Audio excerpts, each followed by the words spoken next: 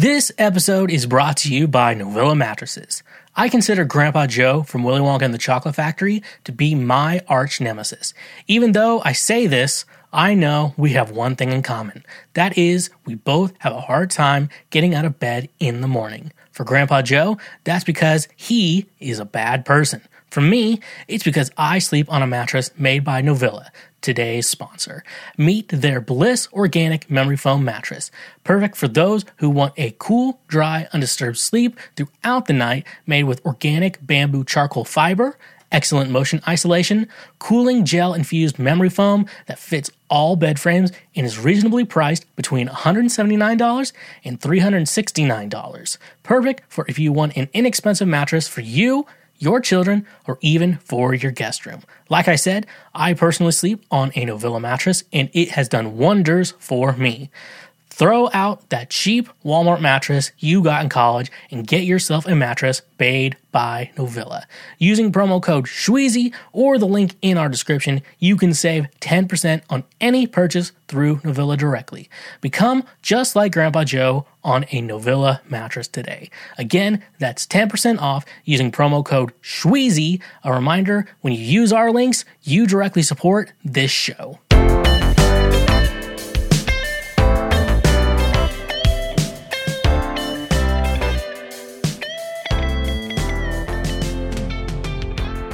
What is going on? They, thems, boys and girls, women, men, gender fluids, and attack helicopters. I'm more of a defense helicopter myself. Welcome to Cancel Shweezy, the Lord's trademark favorite podcast. Welcome to the show today, folks. You made it. You made it to the show. You figured out how to click on a few things on the internet, and you found me.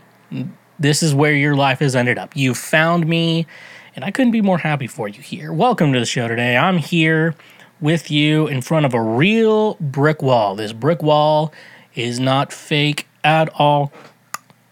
See, knocked on it, and it was real too. Welcome to the show, folks, today. Literally, I think this may be our best episode we've ever done. I know I say that every week, but this week, I can't imagine. The show only gets better. Like, this show does not get worse week by week.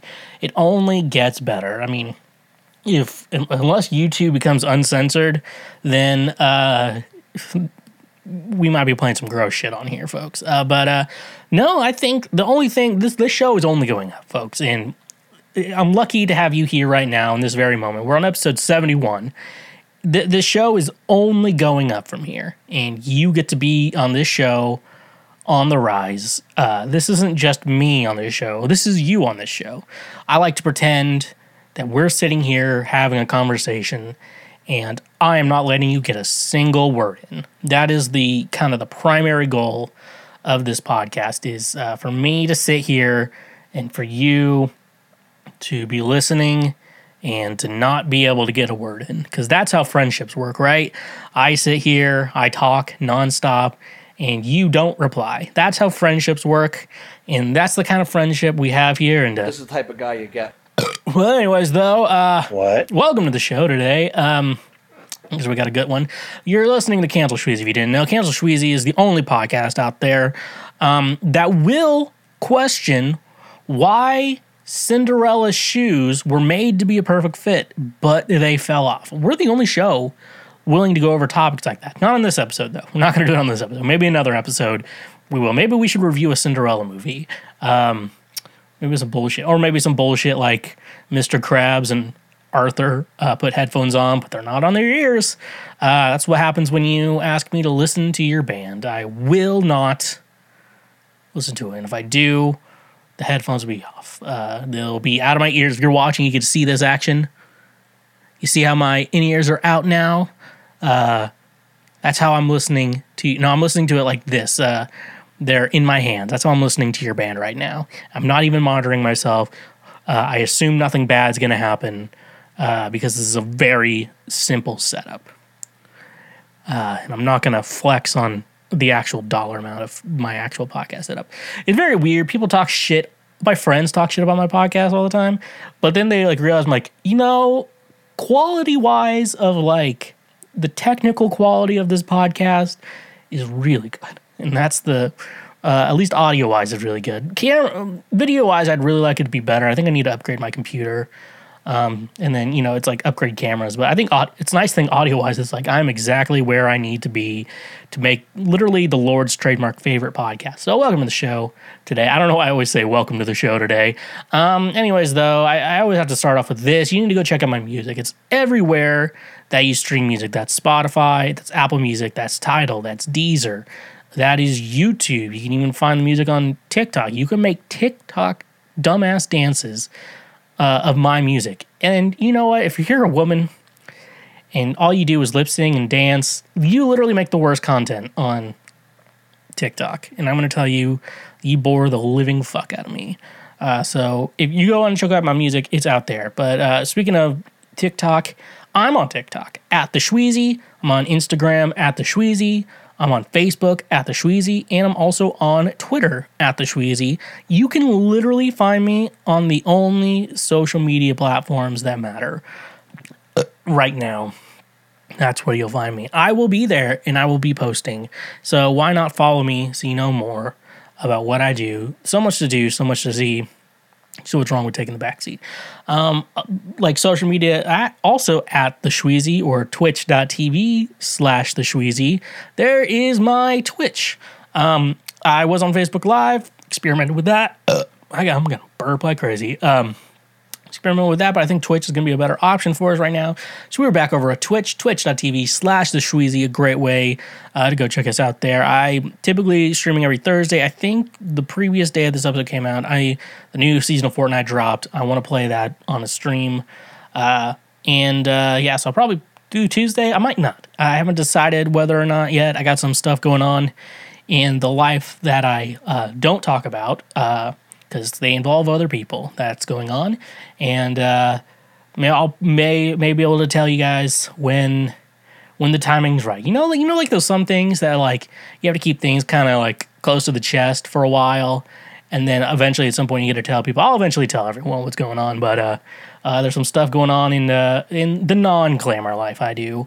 The stuff that doesn't get posted on the internet that has been going on. So it also involves other people. So that's the big thing with what's going on. So that's why I can't really do it. If it's just me, I'll fucking tell you when it's the appropriate time. But right now, I don't think it's the appropriate time. But anyways, though, Tuesday, I might be streaming, might not, but the day has already passed. So you probably missed it if you want to watch a live stream that has already been streamed. I don't know, it kind of misses out on the fun. But Thursdays, I always stream, and I am starting Mario Sunshine. I got like the 3D All-Stars on the Switch like last September 2020, and I've yet to start playing Sunshine. I've played Mario 64 forever ago. I streamed when the game came out. I streamed Galaxy, so I really need to play Sunshine. That and Galaxy 2, the only mainstream Mario games I have not played. So Daddy's gonna have to play it.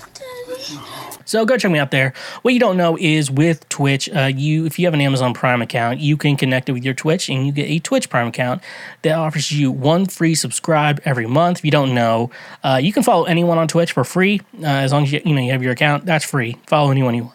If you have a subscribe, though, that's a way to financially support a creator or streamer over on Twitch. If you have an Amazon Prime, that's one free subscribe. Subscribes are typically around $5 each, so that's basically a $5 offer that you get free every month with your Amazon Prime subscription that you're already getting. So why not help out Daddy over there? That's a great way to financially support the show without really spending any extra money that you already do. But however you do want to, if you have whole money burning a hole in your pocket, you got to get rid of it. Got to get rid of that shit. You can always go support us on Patreon. Patreon is a great way to support any creator, in regards to fluctuating ad rates and all that shit with our ads and stuff like that. Patreon is just a great way to support a creator, and really helps me out, really helps my life. And so I always want to say thank you to all those people, and don't be stingy. Come on, Mark, don't be stingy. Okay, so but also, financially supporting the show obviously makes me hard, but what also makes me hard is all the free shit you can also do. like I said, you can always, if you're watching the show on YouTube, you can always obviously like our episodes. That's a great way to help us. We're trying to infiltrate algorithms. Make sure you subscribe. That way you get notified when we upload our highlights, when we upload our full episodes, and anything else we might possibly do. Leave us a comment, especially on our highlights. We do post highlights very frequently of what we do on the show, and with the highlights, what can kind of go on is that's really kind of narrowing down what we're talking about subject by subject, and you can share it with your friends. I know trying to get a friend into a podcast can be somewhat difficult because, like, where do they begin? Well, the nice thing about what we're doing here with the highlights is that they can watch highlights of what they're interested in to kind of help them get in, and really helping us. That's really a great way to help us infiltrate algorithms, is mainly just sending out highlights to your friends. Share with your friends. You know how when you watch porn, there's always a link that says share on like Facebook and Twitter and Instagram. It's the same concept. Share it with your friend. Your grandma wants to see what porn you've been jerking off to, and therefore Cancel Shweezy is porn but better. That's a shirt right there. Cancel Shweezy is porn but better. Anyway, that's stuff you can do for free. If you're the audio only listeners, which I know most of you, we are a majority audio only podcast. Which, like when we started going on YouTube, I'm like, why is no one checking out the show on YouTube? And then I'm like comforted by our audio only stack, but like stats, I'm like, oh, okay. I'm not like, you feel like you're a failure or whatever. But anyways, though, if you are an audio only listener, like I know majority of you are, make sure that you leave us a review. Give us a star rating. That's 5, 4, 3, 2, 1. Star, whatever you want to give us. We don't judge. We would like the 5, but we understand when we get the 1. We got haters out there, and the haters are gonna hate. But we stand against the haters here at Cancel Shweezy, and you will too. So thank you for helping us out here. That's kind of all I have to say. Thank you all. For those of you who listen to this, thank you for the support. Means the world to me. With that all being said, though, let's get into the news. The news, what we call previous week right now. What is previous week right now? Some of you may be asking, or some of you, it's your first time here, you're popping your Cancel Shweezy cherry, as I like to say. Well, previous week right now is I'm a news junkie. Nah, that's not true. I like to stumble across news articles. The ones I think that matter throughout the week. And you have your local news. They're going over gas prices and inflation and whatever the hell is going on over in the Ukraine.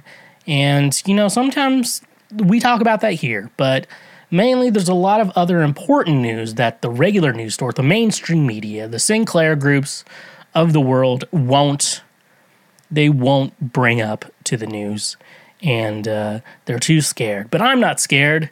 I'm not scared of any. What am I actually scared of? That's and I think about. I'm not going to get into that right now. It's nothing like weird like spiders or clowns. Even though I hate spiders when they're in home. I think with spiders. I feel like the rule with spiders: if they're in your home, fucking kill them. I know some people are like, "We'll save them. They're not harming you," but they're not harming you. But if some random dude just hanging out in your home, you wouldn't be like, just put him outside, he's not harming it. Now you'd beat the shit out of him. I have no clue where I was going with that. Anyways, though, we bring you the real news, and you may wonder, why do you call it previous week right now? Well, we're going over the previous week, and when are we going over the previous week? This is the question you just asked yourself. We're going over it right now. So, yeah, so DeFranco would say, let's just jump into it. This one's from Mashable, the solid news source. I trust them with my whole heart. Robert Pattinson tried to invent his own pasta and blew up a microwave. What? The Batman is a hit. The film starring Robert Pattinson raked in $128.5 million in its opening weekend, the biggest box office debut of the year so far, via Vanity Fair. However, an original pasta creation called the Piccolini Cuscinco, folks, this is the show, Italian for Little Pillow may not have been such a hit. When the movie star first spoke to GQ in 2020 about his pasta endeavor, it was a massive fail. In a video called The GQ Journalist, Pattinson attempted to make a pasta you can hold in your hand with sincere intention of marketing and selling to the public. After unsuccessful attempts to find an inventor who would take him seriously, he had resorted to magazine interviews to tell his idea. Maybe if I say it to GQ, maybe like a partner will just come along, Pattinson revealed. Apparently, the fork needed to eat SpaghettiOs wouldn't be necessary for Pattinson's pasta, which appeared to be similar to a sandwich. He began to cook segments with ingredients bought from the corner store, a lighter 9 packages of sliced cheese, just any sauce, and one giant filthy dust-covered box of cornflakes because the store was out of breadcrumbs. He added some sugar in a squiggly blob of pasta to the top of a hamburger bun, then sprinkled some cornflakes, sugar, and cheese on a piece of tin foil. The next step bordered on disaster. Robert Pattinson continued to prepare the dish by adding sauce atop the cheese, then the microwaved pasta. Next, he added more sugar before topping the entire dish with the other half of the hamburger bun. The actor even burned the initials PC for Piccolini Quizincio into the bread, wrapping the whole dish in more foil. The Twilight star made his vitals misstep, making it for an oven. He puts the ball into a microwave. 1,000 watts. There you go, Pattinson said as he walked away from the appliance. Soon, sparks flew and the microwave cut out with a bang. Yeah, I think I have to leave that one alone, but this is a Piccolini Quizinco. That's the only way I'm going to say it. Pattinson told GQ, little did Pattinson know Piccolini Quizinco would soon become a phenomenon, as it's evidence from a simple Google search for Robert Pattinson pasta, which results in entire galore about how to make it, and even features on those who have tried to recreate it, albeit without the microwave incident. Hopefully, one writer from The Guardian detailed their experience and gave readers a review of the end result. If there's one saving grace of the bizarre concoction, it's that the mix of ingredients can only be so disgusting, it's almost impossible to ruin pasta, tomato sauce, bread, and cheese. But it's not as terrible as I thought it would be. It's edible, they wrote. But things didn't end there. When GQ interviewed Robert Pattinson again in February 2022, he was asked about the pasta foray, his level of sincerity when it came to both attempting to fashion, prepare, and market the dish. But I was fully actually trying to make that pasta. Like, I was literally in talks with frozen food factories and hoped that the article would be proof of concept. My manager was like, is this really what you want to do? You want your face on handheld pasta? You know you've got to go to Walmart and really sell it for potentially very little return. Pattinson laughed off the idea, but not before he had become a meme and pure internet gold. This was fun to make, but I've never taken so much pleasure in scraping something into the bin, wrote The Guardian experimenter. While the actor still seems open to the pasta he invented, there is a dish Pattinson never wants to see again after his Batman diet. Very interesting. I don't know if this is a joke. For those of you who don't know anything about Robert Pattinson, he was Edward in Twilight. He is the new Bruce Wayne Batman. I have not seen the Batman yet. I was kind of like planning on going to see it in theaters, but then I heard the news that HBO Max. So they're making HBO Max is basically when a movie's now in theaters, and definitely Warner Brothers is on HBO Max and all that stuff. There's a 45-day embargo that the movie has to stay in theaters, and then after that, it can do whatever.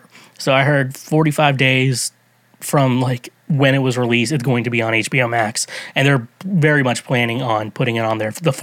I read like they're going to put it on there the 46th day. They're putting the Batman on HBO Max. So I'm like, I'm going to wait at this point. I'm like, It's not Spider-Man No Way Home. It's not a Marvel movie. I'm definitely seeing the new Doctor Strange in theaters. That's the next one. I'm not seeing Morbius. My general rule with the Sony Marvel movies is that I do not put financial money into watching those movies because I think they belong with Marvel. I think they belong with that. I think when if Sony knows that they have nothing if they don't work with Marvel. And, I'm fine with them, like, owning the right to making Disney pay more, because that's not a problem for me. But, like, Venom needs to be in the MCU, like, the real, proper Venom, because now there's, like, a Venom symbiote in the MCU if you haven't watched Spider-Man No Way Home.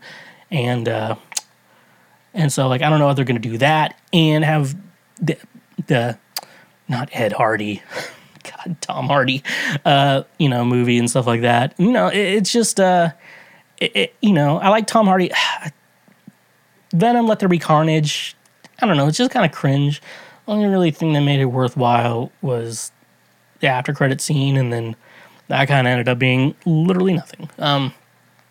Anyways, though, so I didn't know if he was making that up, but apparently this is real. The thing with Robert Pattinson have to do, he needs to realize, like, he has this idea. What I would tell him to do if I was him, find someone who's like a chef, an experimental chef. There's like this experimental chefs, at least chefs who kind of know what they're doing. Like J. Kenji Lopez, Binging with Babish, he knows Andrew Ray is his real name. I'm a big Binging with Babish fan. They kind of know, they kind of experiment with food and stuff like that and are willing to put in trial and error and stuff like that. So what I think Robert Pattinson should do is find a chef like that who would be willing to like work with him, because like Robert Pattinson, the face of the brand, is a brilliant idea. And as long as you figure out a good product and sell that, then you have something there. That's what they really have to do. But I don't know if they're doing anything. He's just goofing around. So yeah, that's kind of my thoughts on that. But I guess he's not joking. He's been joking around like a lot of shit, and like it's hard to believe whatever he says in an interview is true. But I like Robert Pattinson. Thought Twilight was kind of goofy. When I was like a kid, I went on a date when I saw Twilight, and we made out for a little bit, but I thought I was really stupid, and I haven't talked to that girl ever since. True story. And then I watched it like a couple of years ago. I think one of the early Cancel Shweezy, I talked about Twilight. I rewatched the first one and watched the other ones for the first time. And yeah, I think, if the lore of the vampires and the wolves and stuff was more about that than the romance, I think it could have been a really good movie. But, life doesn't work that way, and neither do I. So let's move on to our next article. From Page 6, our great friends who've given us articles like Angelina Jolie Eats a Hot Dog, brings us this news that I've been really interested in. Pete Davidson defends amazing Kim Kardashian in text to Pussy. They censored Pussy. Kanye West. Pete Davidson wants Kanye West to grow the fuck up. Yo, it's Skeet. Can you please take a second and calm down? It's 8 a.m. and it don't gotta be like this, the comedian texted West in screenshots shared by Saturday Night Live guest writer Dave Sirius on Sunday. Kim is literally the best mother I've ever met. What she does for those kids is amazing, and you are so fucking lucky that she's your kid's mom, he continued. I've decided I'm not going to let you treat us like this way anymore, and I'm done being quiet. Grow the fuck up. According to the screenshots, which Page 6 can confirm are real, West then asked, "Oh, you using profanity now? Where are you right now?" Davidson clapped back with a selfie of himself shirtless under the covers, adding, "In bed with your wife." Nice. West, 44, and Davidson, 28, continued to go at it during their text conversation with the King of Staten Island star, suggesting they meet up in person.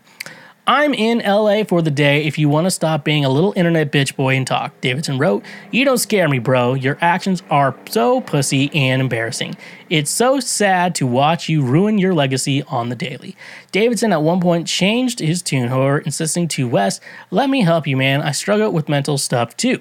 It's not an easy journey. You don't have to feel this way anymore. There's no shame in having a little help. You'll be so happy and at peace," he added. "I have your back even though you treat me like shit because I want everything to be smooth. But if you continue to press me like you have for the past 6 months, I'm going to stop being so nice."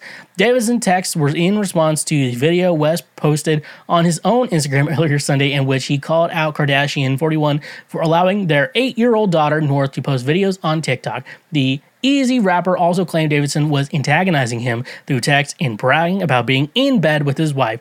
Refs for Kardashian and Davidson did not immediately respond to Page 6 multiple requests for comments. They probably hear like Page 6 and they're like, we're not talking to you.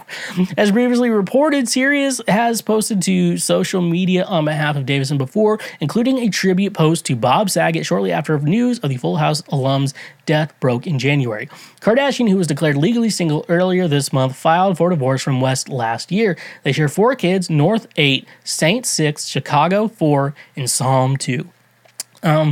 First of all, the first thing that's coming to my mind with all this, I really think Kanye needs to figure his shit out really quick, because I feel like Kim is very, like, I'm just thinking about the kids here. And in my mind, if I had a kid with someone, we were married and now we're getting divorced, the idea in my head would be that I would like the kid to not think that me and their mother hate each other.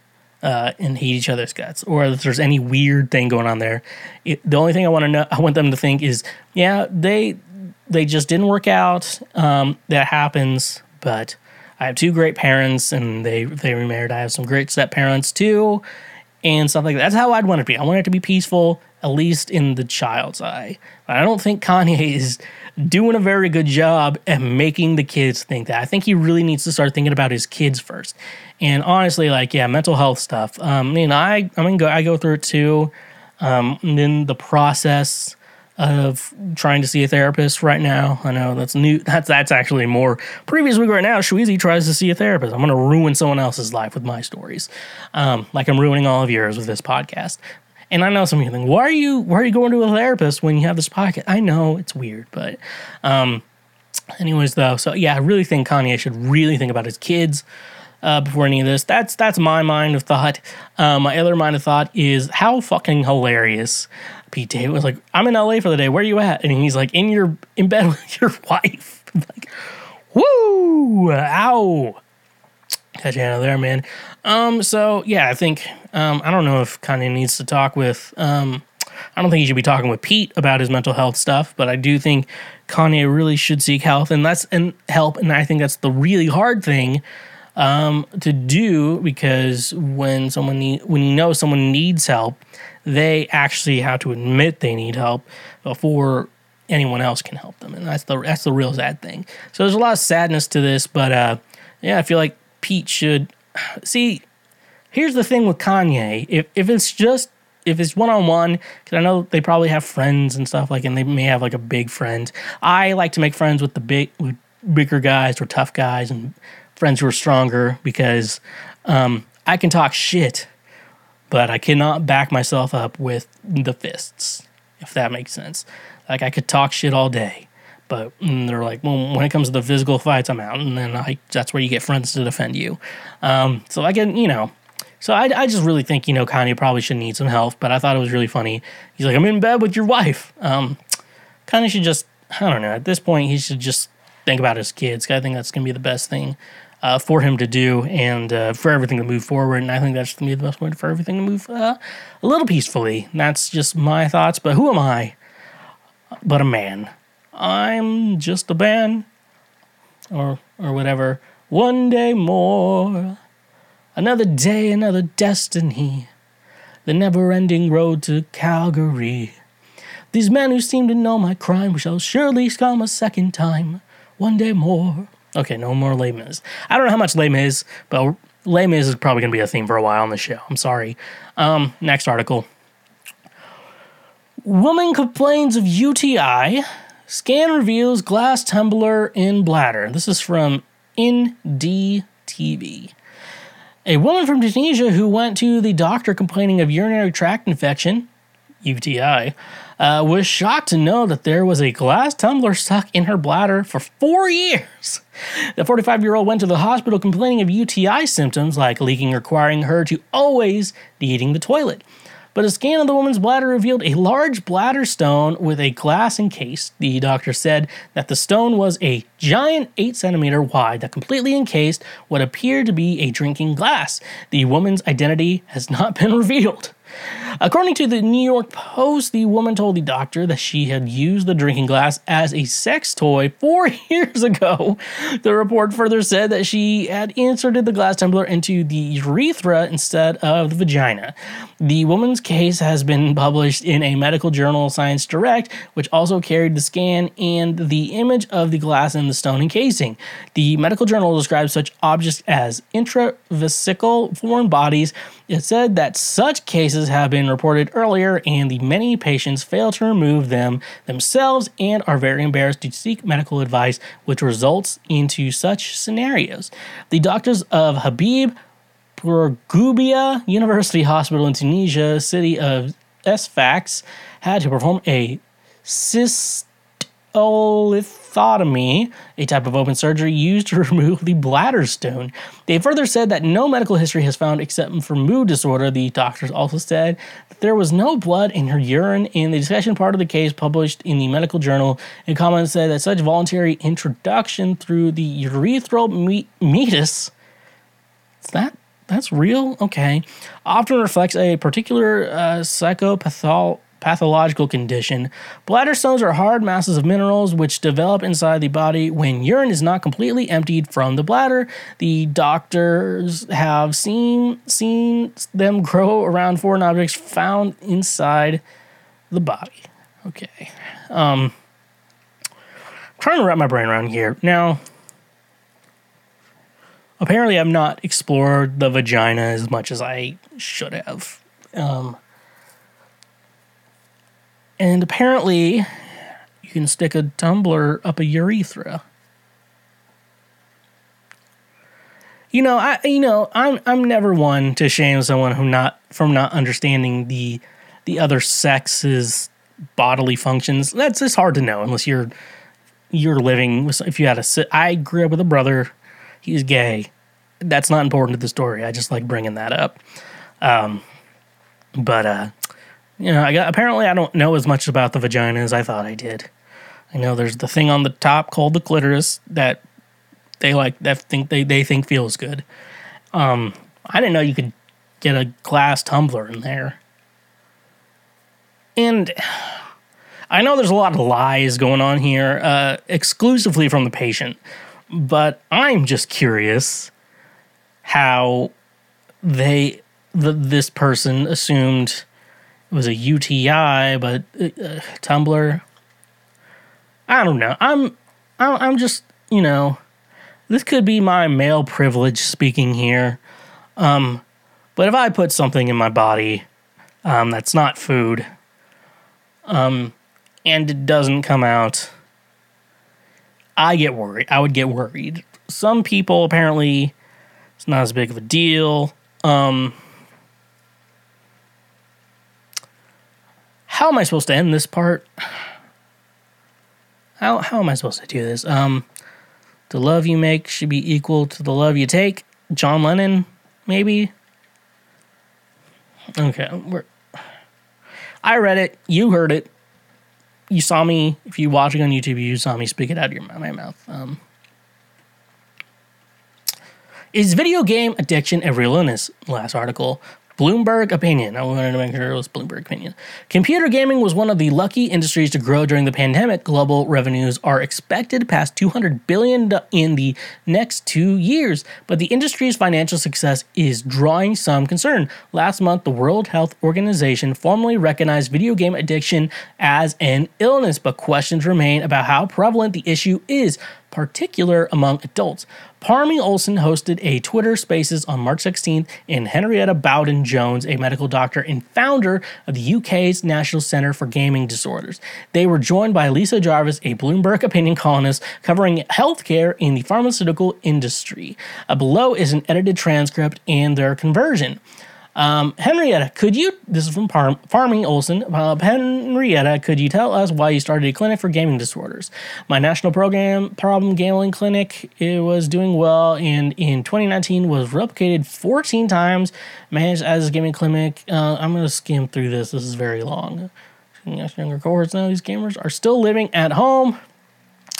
But what I see at this clinic is by no means representative of who is really suffering from this problem. I'm still perplexed with the fact that I'm not really seeing 20-year-olds, 30-year-olds. One has to ask the question, are they out there?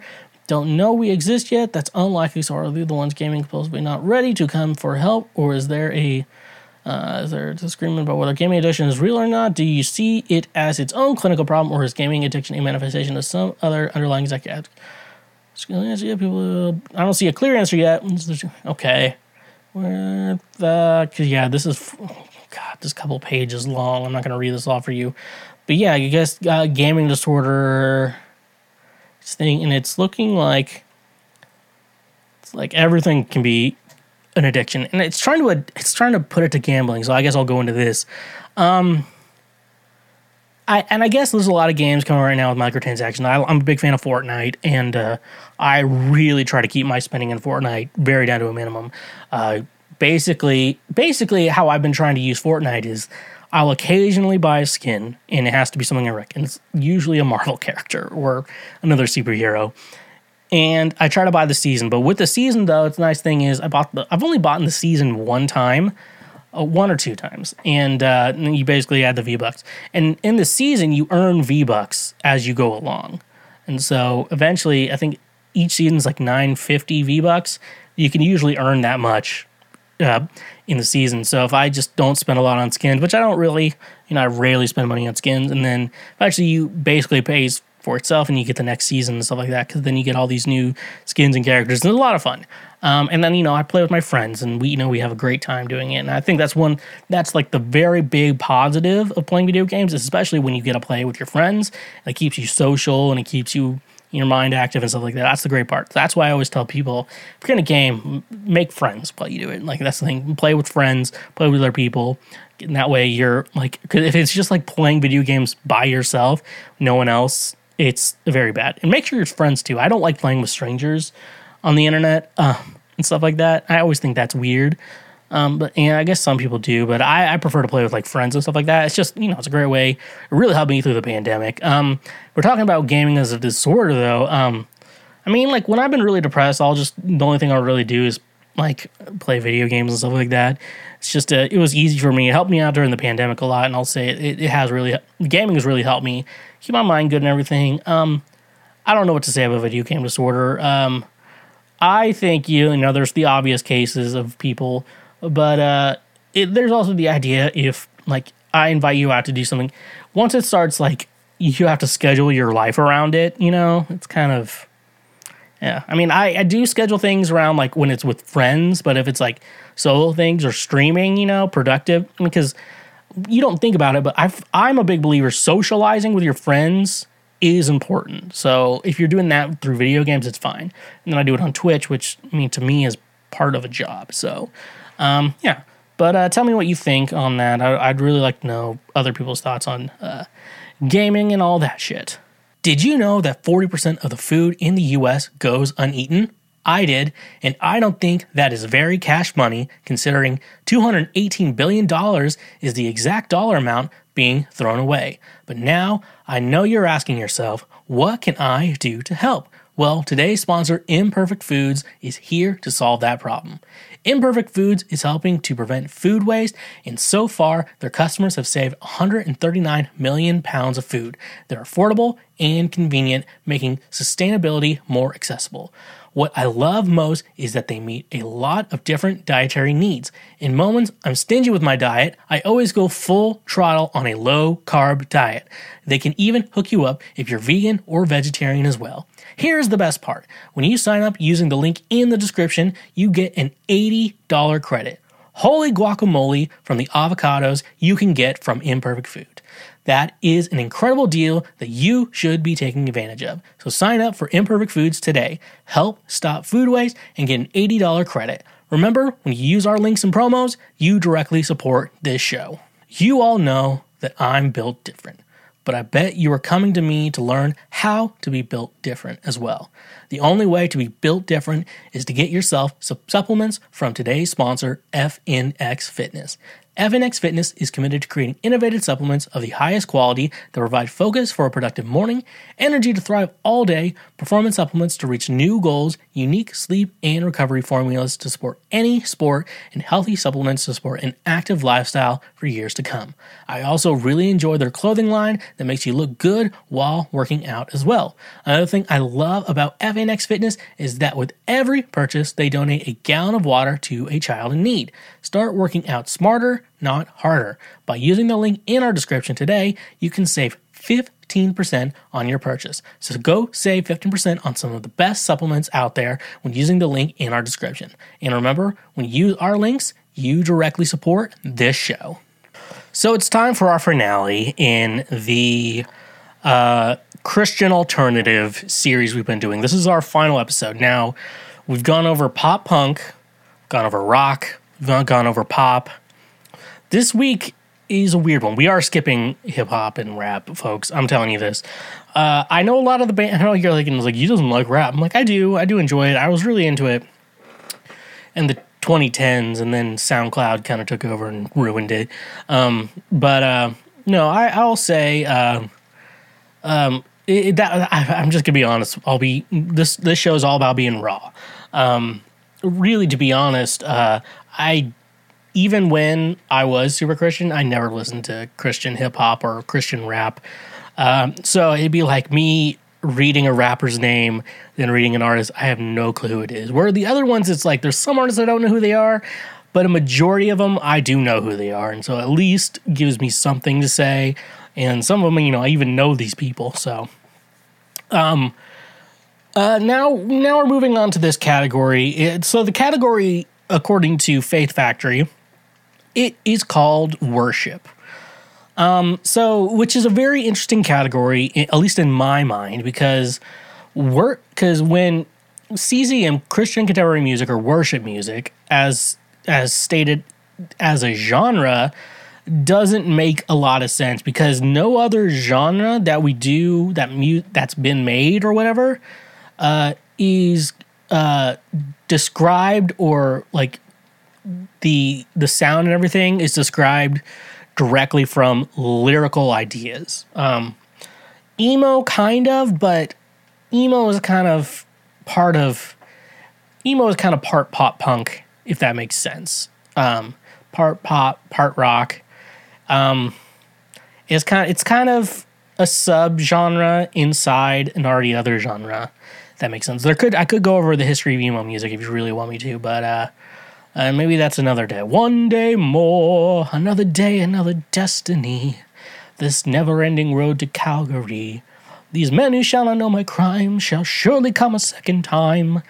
Okay. I feel like I sing Les Mis better than I sing my own music, which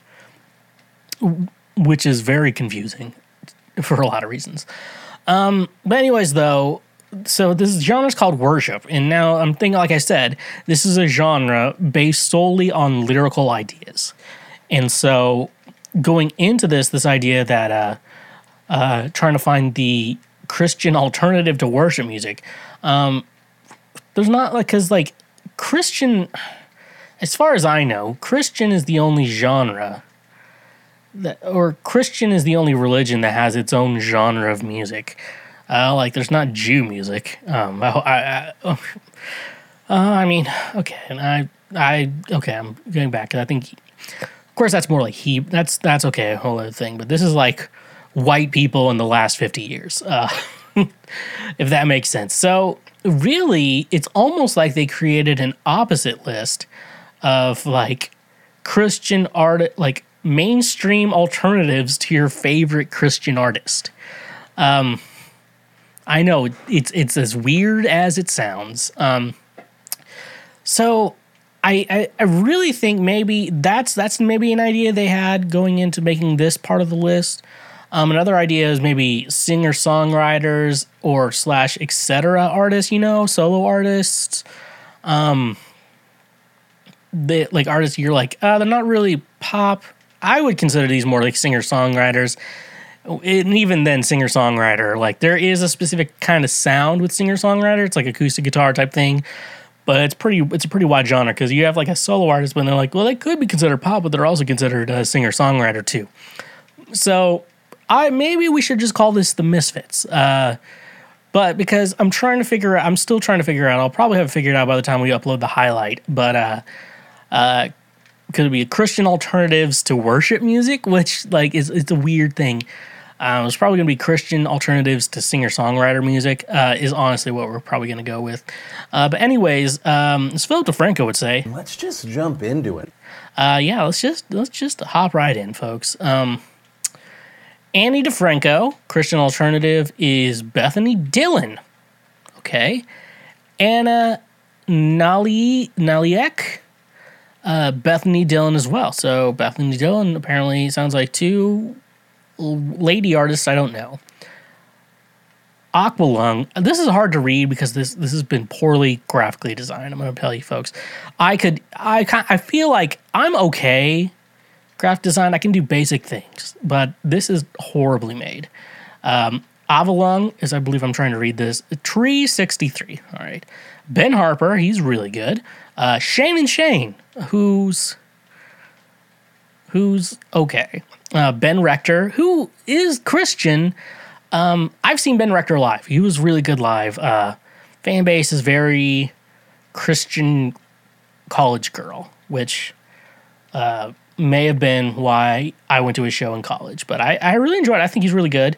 A lot of songs I do like by him. It's very, very white girl. I mean, but I don't think there's not necessarily anything wrong with that. Shane and Matthew West. Now, if it's between Ben Rector, Shane and Matthew West, I will tell you, listen to Ben Rector. He has some good songs. The Civil Wars, which is no longer a band because they had to fuck each other. All Sons and Daughters. Okay, yeah, that's a good comparison. I think this list is going to be a very good comparison list. Coldplay, they're on here for like the third, fourth, fifth time. They're probably in hip-hop too, let's be honest. Desperation Band, Bridge City, Martin Smith, Worship Mob, and The Brilliance. I know The Brilliance is David Gungor? Is it Michael Gungor, not David Gungor? That's another project of his. I think they only have like one album, if I'm correct here. Try to avoid that shit. I do think Michael Gungor is really good at guitar, but at the same time, which is like unfortunate for when I had to play in churches and the guitar player could not play those parts right. I played them perfectly because I am a genius at learning other people's songs, not at guitar. So yeah, that's Coldplay. I don't know if the Coldplay sounds like The Brilliance, to be honest. Next one, Copeland, which aren't they Christian too? I could have sworn they're a Christian group. They have Christian Stanfill. I don't know if that's a good comparison. Death Cab for Cutie, who's been on this. This is literally the third time they've been on this list. They've been in almost every week on this series. It's hard, like I've been saying, it is very difficult, I would say, to actually say blank band sounds just like Death Cab for Cutie. Death Cab for Cutie is such an original sounding band, and it's more likely that another band sounds like them, but no one really tries to step on that ground, to be honest. And that's Christian Stanfill as well. It's weird. Demi Lovato and Worth Dying For. I don't know what the fuck to think here. Elliot Yamin. I'm very happy they did not say Elliott Smith, because we were going to have some fighting words if that's going to go. And that's Chris Tomlin, who I have to imagine. I don't think Chris Tomlin, I'm trying to imagine meeting him, because I met a lot of people like Chris Tomlin. I have to imagine he'd be a pain to work with, but to talk is not a big thing.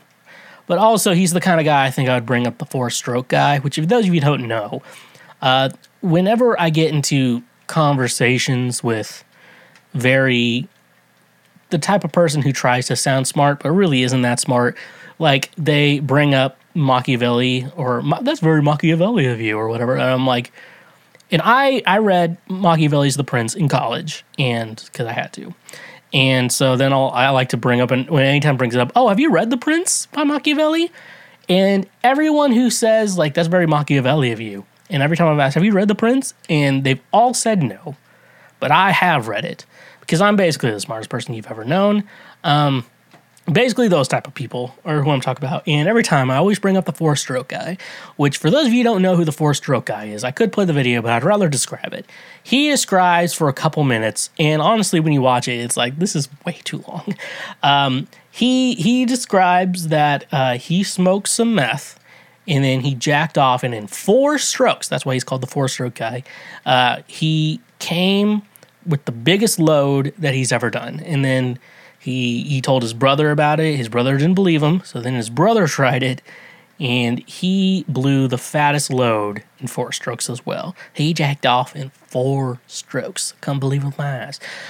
And so I like to bring that up when people get a little chummy with me, and I think it is the funniest shit ever. Eric Clapton. How is Eric Clapton on it? I don't know. The only way we can get Eric Clapton to get the vaccine is if we call the vaccine George Harrison's wife. Brenton Brown. I don't care. Fall Out Boy. Why the fuck is Fall Out Boy on this list? They've been on Fall Out Boy's been on too many of these lists. Okay, we gotta pick a genre for Fall Out Boy. Acquire the Fire, which that sometimes someone tells me their band's name and I'm like, your band sucks. If you tell me your band name and I can immediately tell your band sucks, don't be in a band. Hillsong United, what the fuck? Why is Hillsong United on the mainstream side? Because Justin Bieber likes them? What the fuck? No Hope City. What? No as in K-N-O-W, but it sounds like No Hope City. What the fuck? Iron and Wine. Literally the worst concert I've ever been to was an Iron and Wine concert. One, because Iron and Wine, I guess the guy's name is Sam or whatever. Good name. But he kind of half-assed it, and the audience was pretty pretentious. And he's like, no, we're going to play some older stuff. And then the audience lost their fucking mind. I'm like, this is the worst concert I've ever been to. Compared to the Brilliance, I can see that. I was, surprisingly, and I guess, I don't think Iron and Wine is bad, but that show left such a bad taste in my mouth. It was, the Brilliance. I think I only went to that show because I had some friends opening up for them. That was the weird thing. James Morrison, Matt Papa, okay. That's a weird. Jason Mraz, and Tim Timmons. I feel like some people are like, let's have the first and last name. For some reason that's gonna be an artist's name. My last name is Schwegler, okay? First name is Sam, and I used to be the Sam Schwegler Project. And I realized that name was stupid, and I kind of wanted to change sounds. So I went with Schweezy, because that's a way better. It's short, it's one word, it's perfect. But Tim Timmons, Philip Phillips, shit like that. It's just weird, okay? Kings of Leon, okay? I don't know. I don't even know what I'm doing right now. I'm just mad at the Kings of Leon for some reason. Mount Juliet, Tennessee. The Never Claim. I don't even know who the fuck they are. I'm just mad. Why am I just acting upset about this? Lifehouse, who is a Christian band, or at least they are Christian. Aaron Shoes, I think actually I kind of like him. Hillsong United, Jeff Deo. The Lumineers. Now, no one should listen to the Lumineers. That's my opinion. As Tom Haverford from Parks and Recreation once said, I once accidentally downloaded a Lumineer song. I had to throw out my whole computer just in case. And I'm honestly like, that makes sense. Hey, if you make music like that, shut the fuck up. And that's Crowder. Not the David Crowder Band or David Crowder. It's just called Crowder. Which I know my friend Josh Casey, who I haven't talked about him in a while, but I will say he is a liar. Registered liar, Joshua Casey. He says David Crowder Band or Crowder was better than what his actual band side project was, but I can't remember the name they went by. And we're moving on. Macmillan, we got Roger Williams and the All Mixed Up Quartet. The All Mixed Up Quartet, obviously, I know that whole thing, I'm done. Michael Bublé and Joel Hinkle. I like Michael Bublé, but it's also, very, it's like tuxedo music, if that makes sense. Michael Bublé is tuxedo music. And it upsets me that there's a Christian version of that. Muse and Gungor. I understand why they picked that, but I don't agree with it. I understand, but I don't agree with it. One Republic, we got Desperation Band, Acquire the Fire, and Worship Mob. Some of these newer ones are new, and they just upset. Worship Mob just makes me mad. All of these are making me upset. One Sonic Society, Jeff Deo, Ryan Adams, Matt Maher. Okay, that's fine. Sean McDonald, Brenton Brown. Shinedown? Why is Shinedown on this list? Why is Shinedown here? Generation Unleashed, Sigur Rós and Gungor. That is the perfect one for this list. That is the key. That is the perfect one for this list. Sleeping at Last, The Brilliance, makes sense. Yeah, I get that. Snow Patrol. Who's putting Snow Patrol in anything? Okay, and that's Jason Morant. Okay, we finally got a perfect one. Sufjan Stevens and Gungor. The perfect comparison. Every week we have like one perfect comparison that makes the thumbnail, and that is Sufjan Stevens and Gungor. Switchfoot, which is a Christian band. Why are you putting on the mainstream side? Are they not Christian enough for you? Faith Factory. We got Desperation Band. The Killers and Evolution Worship. Fuck Evolution Worship. The Script. Who needs a Christian version of that? Generation Unleashed. The Tragically Hip. Matt Papa. U2. Here we go. We got a couple. Jason Morant, Christian Stanfill, and Jeremy Hartshorn. Okay, and finally, Vertical Horizon. We got Fee, Planet Shakers, Evolution Worship, Jeremy Hartshorn, and the Jordan Howerton bands. So that's the end of this list, folks. I'm going to be honest with you. I'm going to say this is the singer-songwriter list. Majority of the right side is complete garbage. Please listen to secular music, folks.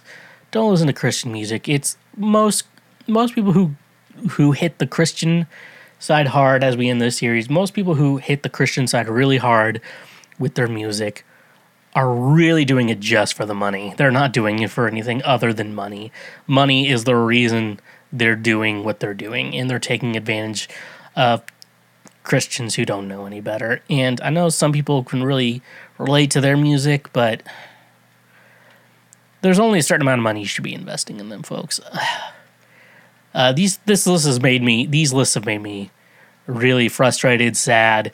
I just think listen to the music you want to listen to, and at the end of the day, I guess John Lennon said it, the love you make should be equal to the love you take, or whatever. I like misquoting that all the time. That's really who I am. This is the type of guy you get. Here we go. I forgot I had a soundboard. So I have been watching a lot of TLC content lately. None of it's good. I'm watching a lot of Dr. Pimple Popper, which at some point I need to do a segment on Dr. Pimple Popper. But the thing is with that, I think Dr. Sandra Lee is phenomenal. And so I really have to have a good topic to talk about, because that show is very much like a really good dermatologist surgeon removes like incredibly insane things from people's bodies. But it's like the people she'll remove things from, they'll have like weird shit or whatever. But I've been watching a lot of My 600 Pound Life because I've discovered My 600 Pound Life, Where Are They Now? Which I don't know how it took me so long to figure that out. And it's like all these people I followed from the original show, they're like, we didn't stop filming them. We just did a year's worth of content. And then the rest of the content we filmed them for, until most of them probably died, is going to be on this show. Until once we get a good end cap to it, we will release it on this show. And so I've been watching My 600 Pound Life, and there's a lot of things going on here.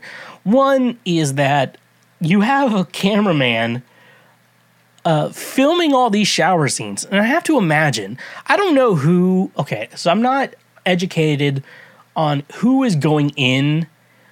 Who is behind the camera? So who's filming? If there's more people there, I don't know who those people are.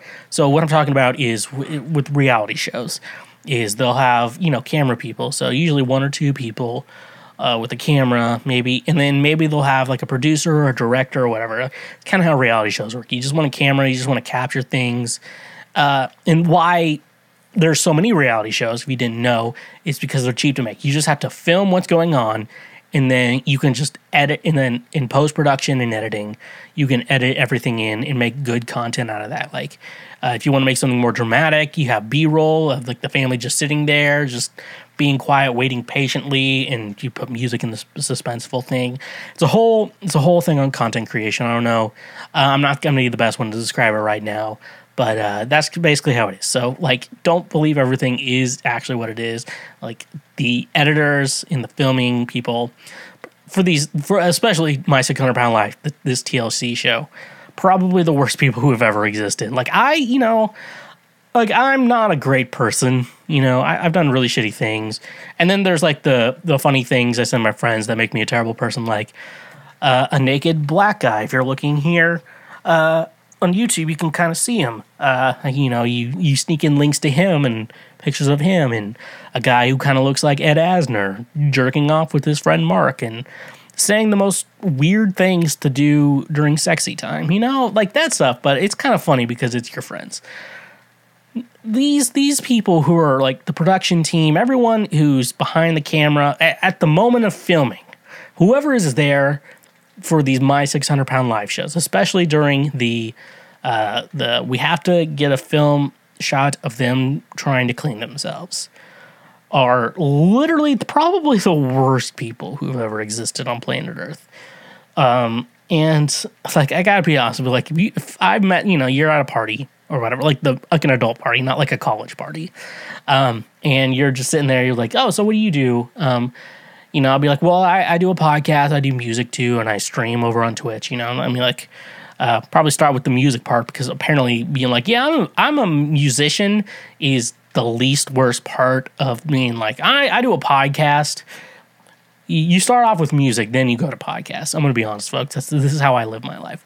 And you're like, what do you do? He's like, well, I'm a cameraman. I do a lot of filming with TLC shows like My 600 Pound Life. I'm like, oh, you're a garbage human being. You're not a cop. Like, you're not as garbage human being as a cop, but you're up there. So,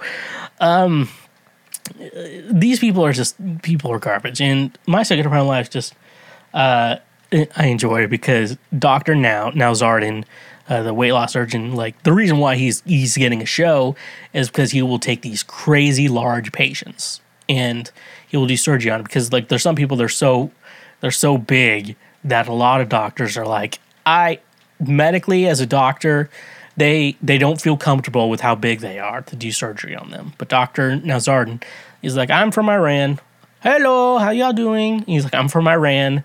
It's like, I'm assuming he's a full citizen in the United States, but he's from Iran. So we got to bring him. He's a small Iranian man, which I assume he has a lot of nose hairs. I haven't looked up there, but I assume he has a lot of nose hairs. But he's like, fuck it, I'll do it. And like, which, like, yeah, I mean, that's the idea. If I was going to be like a surgeon like that, or Dr. Lee from my Dr. Pimple Popper, be like, I want to take on these insane cases, and the challenge is what I like. That's what I feel like. If you want to be a surgeon, like, you like the challenge, and you want to be really good. You want to be really good at it, and you like the challenge. That's how I feel like a good surgeon is. I feel like that's what if you watch the first Doctor Strange movie, that's what Stephen Strange really liked to do. He liked to do these crazy surgeries, and he really liked to look into and see if, like, make sure he would be successful at it. And, like, this crazy thing is like, I could do that. And so, like, I remember the beginning of Doctor Strange, like, he, like, removes a bullet from someone's brain. He's like, well, they're going to be fine. Obviously in recovery, but they're going to be fine.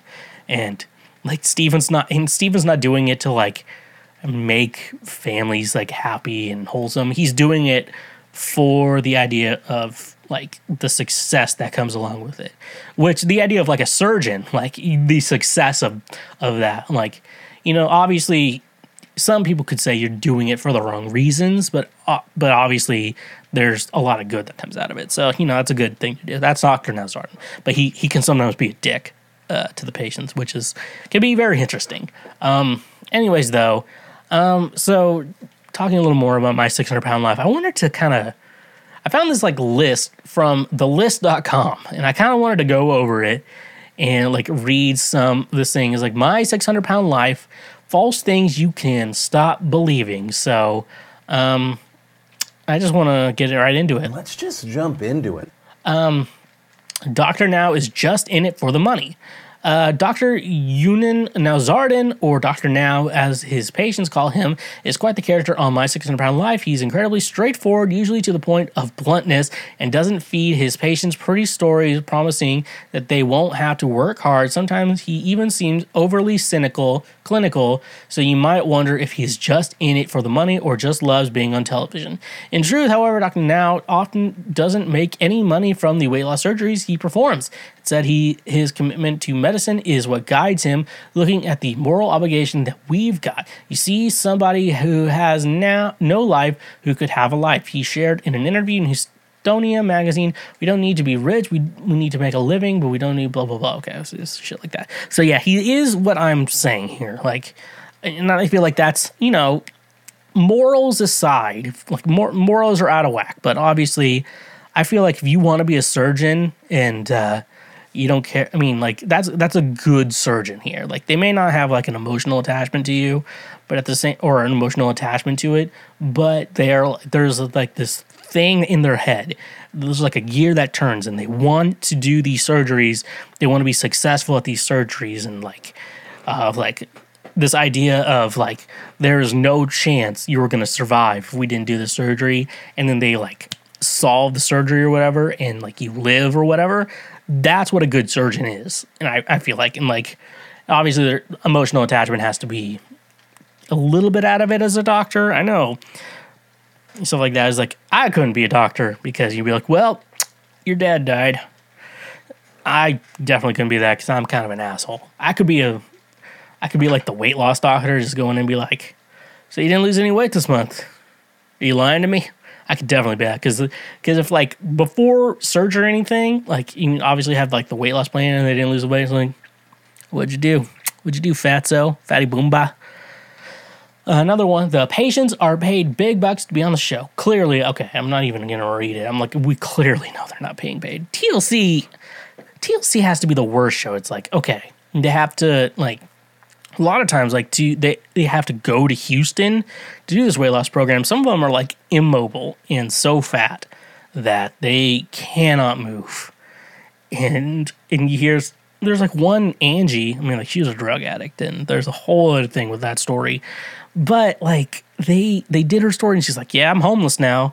I'm like, TLC, put her in a fucking shitty motel at least. Don't do this to her. Like, don't let her sleep in the goddamn fucking park and then film that shit.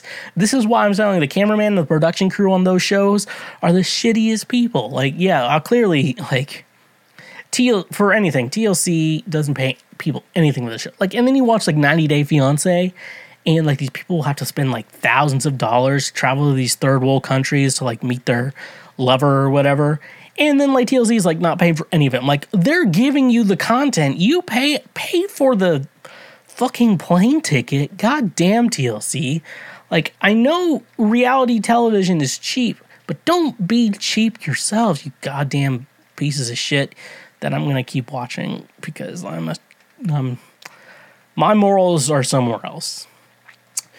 Another one, their patients are lying about their pain. Okay, I'm gonna have to read this. There are a few things that all patients have in common on My 600 Pound Life, and experiencing pain is definitely one of them, whether the pain of walking, pain while driving, or pain while trying to accomplish even the most basic stuff. Well, you might be tempted to be like that. Patients have to be faking it or making things sound worse. They are actually chances of exaggerating how much painful things have gotten according to them, according to the study. Okay, so yeah, obviously, yeah, they're clearly, a lot of people are in pain. They're like, at the beginning of the episode, they're like, my body is a death sentence. I'm in pain every day. I'm like, clearly that's true. Like, we all know that. I thought they were going to get into, like, the painkillers or whatever. A lot of these patients are on painkillers, and rightly so for some reason. Like, they're like, I don't feel good because I'm fat. And they're like, and shitty doctor will be like, you want some pain pills? This company's paying me to get you on pain pills. Sure. And then it's weird because Dr. Now is like, no, hello, how y'all doing? We don't get you on pain pills. And he's like, making sure that they get on pain pills. And I'm always one of the guy, like when I really try to lose weight, like back in early 2020 when I was like losing weight, I kind of like eased myself into a lot of things. Like I figured out, like I wasn't really dieting, but I was like making meals, like figuring out what meals I wanted, do that. And then once I get into a habit of eating good meals, I would then start working out. So I ease myself into it, which, like, you're like, oh, we're going to get you off a pain pill addiction, and you're going to lose weight. So 2 addictions you're trying to lose at once. I'm like, let's get one addiction first and then go to the other. And I know pain pills aren't good for you, and these people were fucking, like, popping in, and then they have to go to the hospital because they couldn't find a good dealer, and then shit like that. They couldn't find a good dealer, and so they'd be like, yeah, like 5 people put him in an ambulance and take him out, and he's like, this is a waste of resources. And at some point, we're like, maybe I don't know what to do. To do with that. What's the next one we have? The enablers can just easily stop bringing food to the patients. Now, this is one I want to do. Now, often says most, if not all of the patients on the show have enablers, usually family members who are complicit in a patient's compulsive overeating. Often enablers don't just tolerate the overeating, but also will bring patients the very food that's essentially killing them. So once Dr. Now puts his patients on a diet, the enabler should simply be able to stop bringing them food. Wrong. The psychology of addiction and enabling is actually quite complicated, according to an article in Psychology Today, penned by Carol Bennett, M.A. In it, she lists the variety of different reasons people enable their loved ones, including fear of hurting their feelings, fear of... Okay, so that... yeah, that's something I've told, like, all my friends, I'm like, who I've watched this show with, I'm like, look, I'm going to tell you, if you ever get anywhere like this, I am not going to be an enabler. Because... if to not enable someone, you kind of have to be a dick a little bit, and I'm fine with being a dick to my friends for good reasons, and it's stuff like this. There was James King is one notorious episode for enablers. James barely moved. He had a foot problem, and his wife kept enabling and feeding him all this garbage or whatever. And Dr. Now in the Where Are They Now episode, he's like, we're gonna have we're gonna separate you from your wife for a week, and see if you make progress. And he's like, you're not separating my family for a week. Well, I'm like, if you're really sticking to this diet, you'd be fine. James King is now dead, FYI, because his wife was enabling him. And James, he wasn't mobile, and that's the thing though. When they're not mobile. I understand enabling yourself, but just be a dick and be like, I'm doing this for your own good. Most of us don't hate our parents who did shit like that, so why are you hating your fucking your baby mom or whatever? The patients could stop eating without help if they really wanted to. Fat phobia is, according to this article, Psychology Today, quite rampant in society, and it makes the lives of these individuals. Blah, blah, blah. Patients on my same product could just stop eating. Long-time viewers of the show all know how hard it can be for patients to make changes they need to make to lose weight. For one, many people with a binge eating disorder have tried for years to control it without success, according to the Cleveland Clinic. So it's not easy to rein in.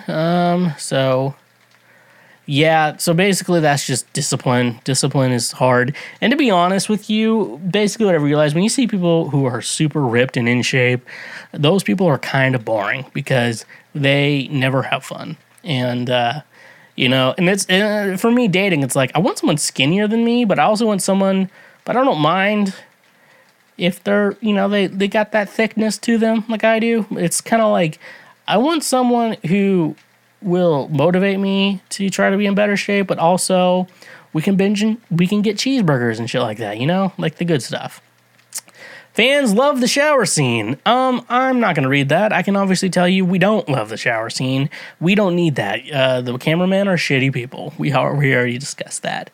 Dr. Now isn't that good of a doctor. I already know he's actually a pretty good doctor. You don't know that, he's the actual patients, because I have a friend, she got I think she got weight loss surgery. I know a couple other people who got weight loss surgery as well.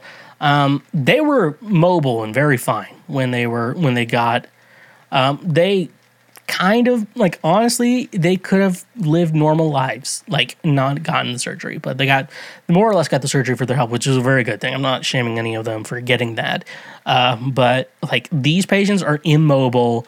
These are the extreme cases. This show is the extreme cases, and that's what the patient's doctor now is taking, because he's one of very few doctors who will actually take these patients. So he is a pretty good doctor, to be honest with you. I think, and I do notice this a lot of times, that sometimes when people who speak English as a second language come across as less intelligent to someone who speaks English as normally. And so I feel like that's something you kind of got to understand. Like Dr. Now, like, you think he sounds dumb because he has like an accent, but like, nah, I think that's something you really got to understand. Just because someone's foreign and speaks with an accent does not mean they're dumb.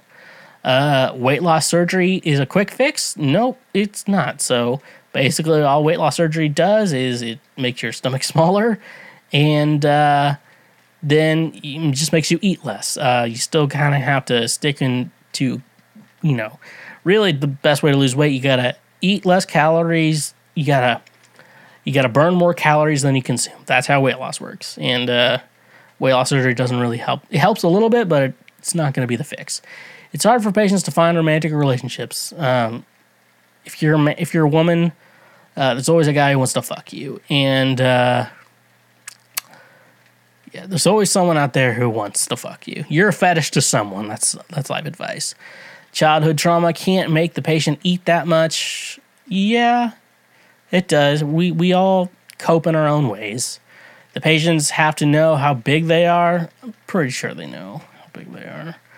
Everyone has a follow-up episode. Not if they die.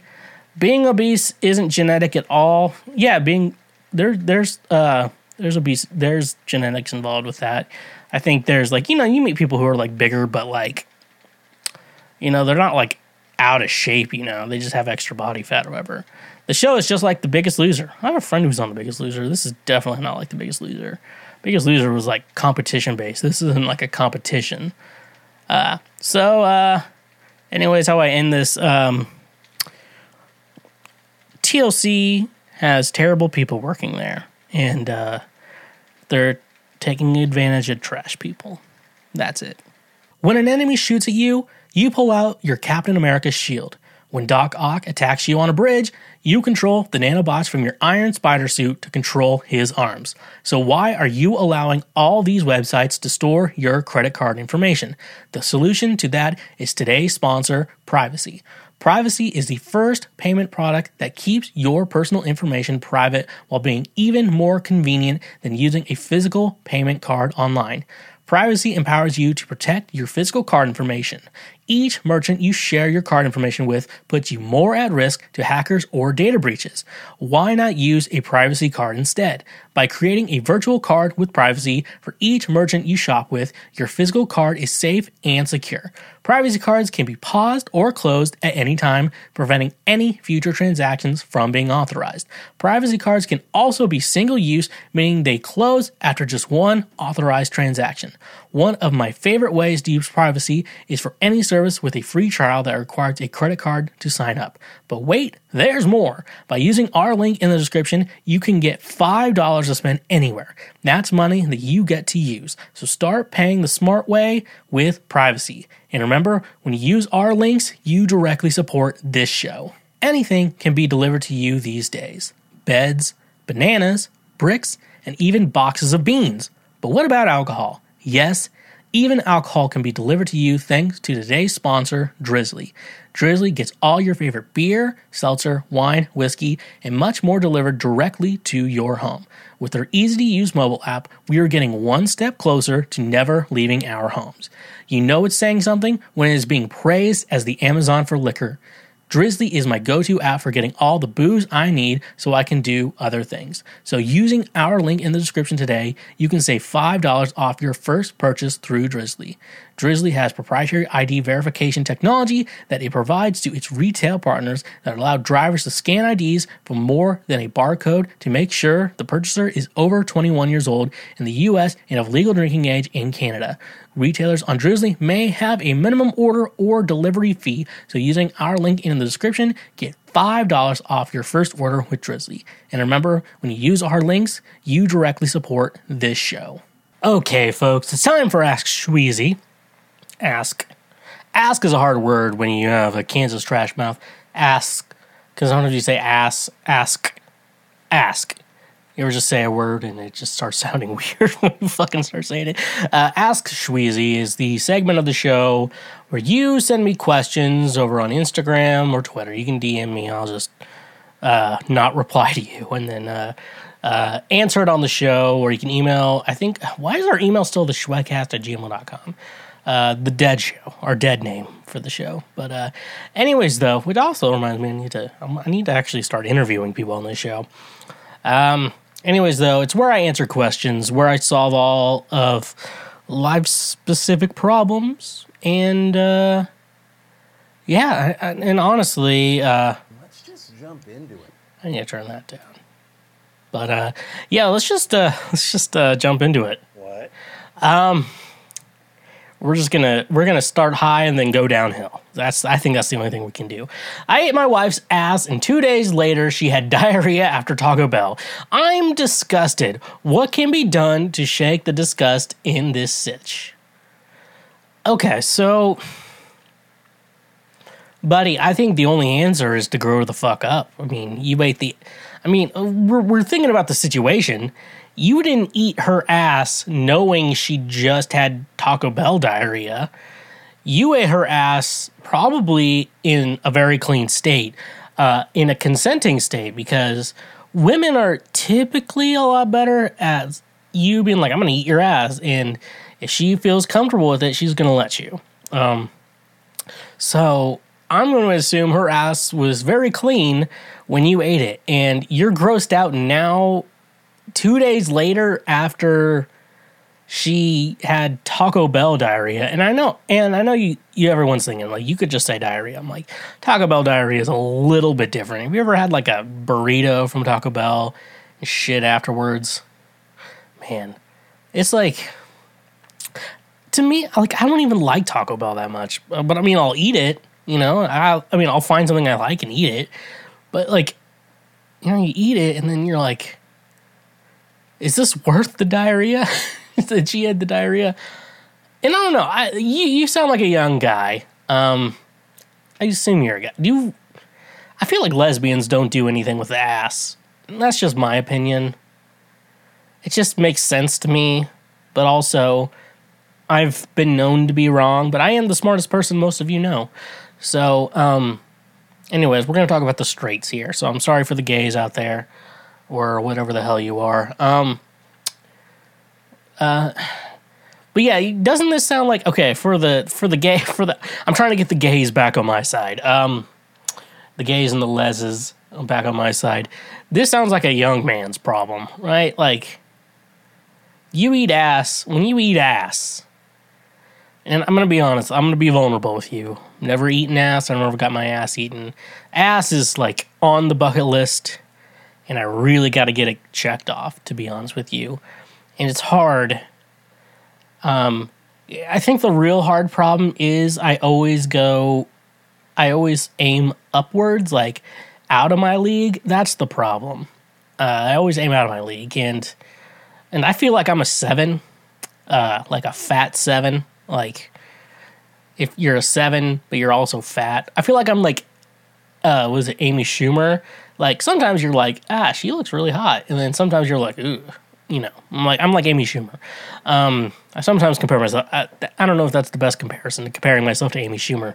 But yeah, I feel like as a almost 30 something as myself, I feel it's weird though, because I've always been the young friend in all my friend groups, and so now all my friends are 30, and I'm like, I'm basically 30, and it's like you're there, and you're like, oh, I ate your ass. Then 2 days later, you ate Taco Bell. I mean, the diarrhea is gross, but I'm glad I didn't eat your ass 2 days. Glad I ate your ass 2 days earlier than I did. Buddy, when it comes to the ass, when it comes to anything ass related, and when you combine ass and sex,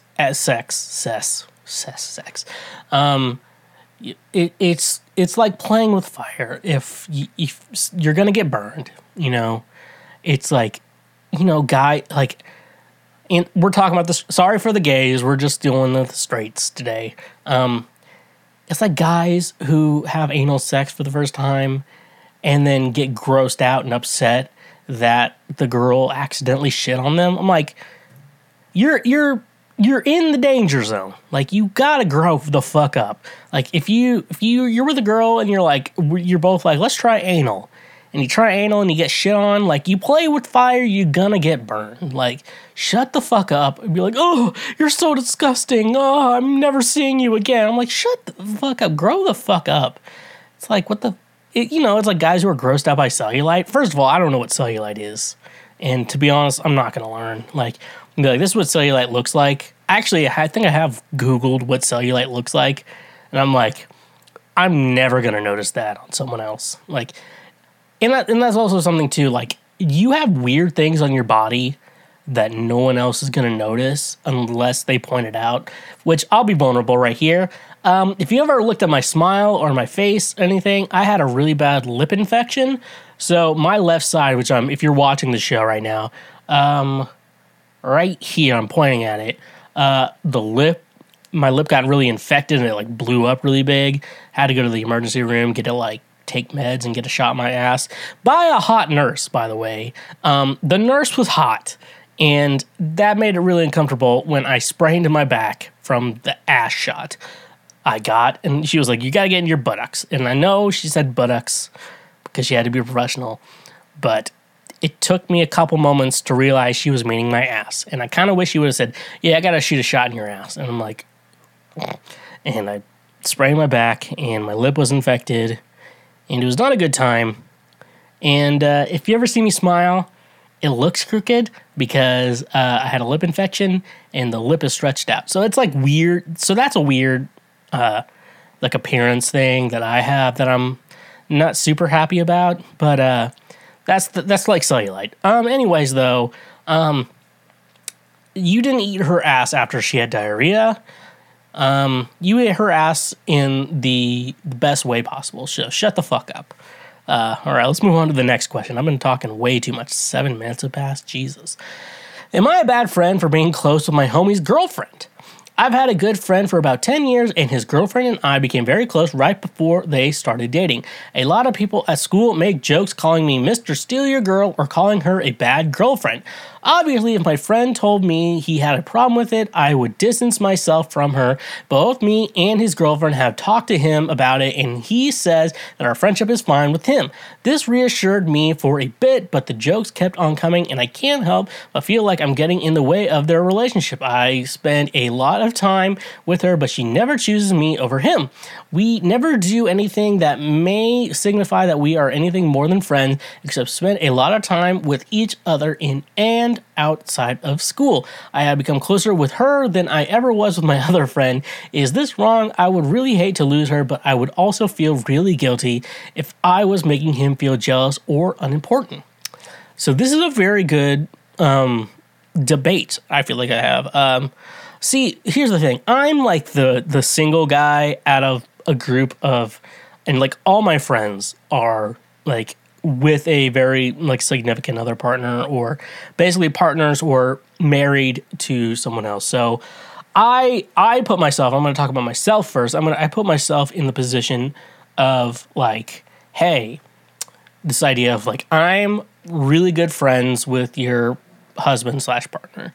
And so therefore I feel that we need to be friends too, because there is that situation where I luckily I'm in a good situation right now with all my friends where their partner / spouses I really do like, and I really approve of all the relationships. And like, if I had a problem with it, I definitely would tell them. There's, when I say problems, there's like the obvious like marriage things, but like things that like upset me and keep me up at night. There's nothing like that. With that being said, though, like I'd be friends with them because honestly, though, when your friends like want to have a spouse, like obviously, I feel like that's the package that comes with them. Like if you're gonna be friends with them, they're part of the package, and so I make sure I like them before I even approve of their marriage. And luckily, all of my friends have good spouses, even if some of them don't like me as much as, but I feel like I like them. So it's like, we can't hate me completely. And so I'm still getting invited to the wedding. With your situation, I will talk about, however, so from what it seems like, I'm just kind of like thinking about like your situation. As long as you have boundaries, I feel like the situation is good. Like, you as the guy has to set the boundaries. I can't speak for her. One, she didn't write me this question.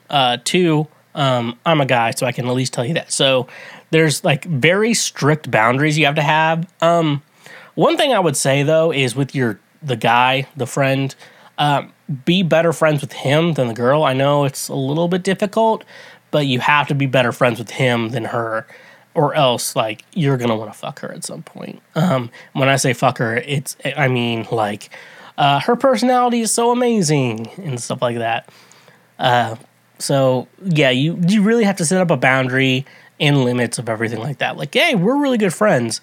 However, I love this guy more, and so be gone. Thought, do I have which one's the soundbite? I got it. So yeah, no, I think that's the real thing.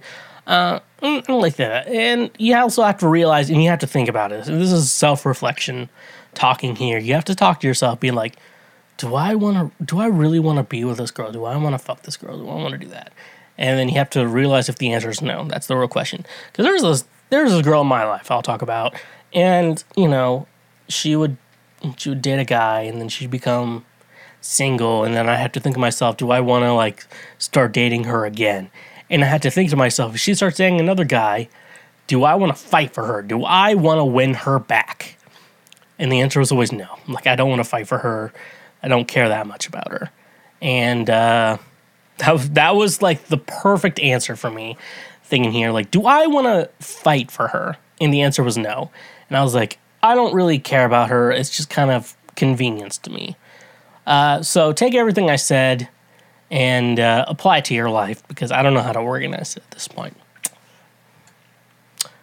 Oh boy, here we go. How do you, as a guy, make a girl laugh? So I'm a 17-year-old male teen trying to improve my social skills, as I've noticed that I could improve my way of socializing. I've seen guys in my surroundings that know how to communicate and socialize with people. They have ongoing conversations, make clever jokes, and seem like cool people. I also noticed that they interact with girls very well and can easily make them laugh. I want to work on this myself, but I don't know what girls find funny or attractive. I think it's worth mentioning that I am looking for a girlfriend, so that also why I'm asking this question. What girls laugh about may also be subjective, maybe. Of course, I'm not an expert, but I suppose it's different with every girl. I want to be a smooth talker who can easily communicate with people and improve my social skills, and mainly here, be a funnier person. If you have any tips or suggestions for me, it would be highly appreciated. You asked the 100% the correct person. I am like the funniest man that's ever lived. That is not a stand-up comedian. And yeah. This is the type of guy you get. So this is a good question. You know, you obviously know I'm hilarious, and I'm just obviously hilarious. And girls find me the perfect catch. And honestly, I have to tell you, to be vulnerable with you for a second, that women, when they're interested in a man, they tend to laugh more at anything they say or any jokes they make, even if it's not funny.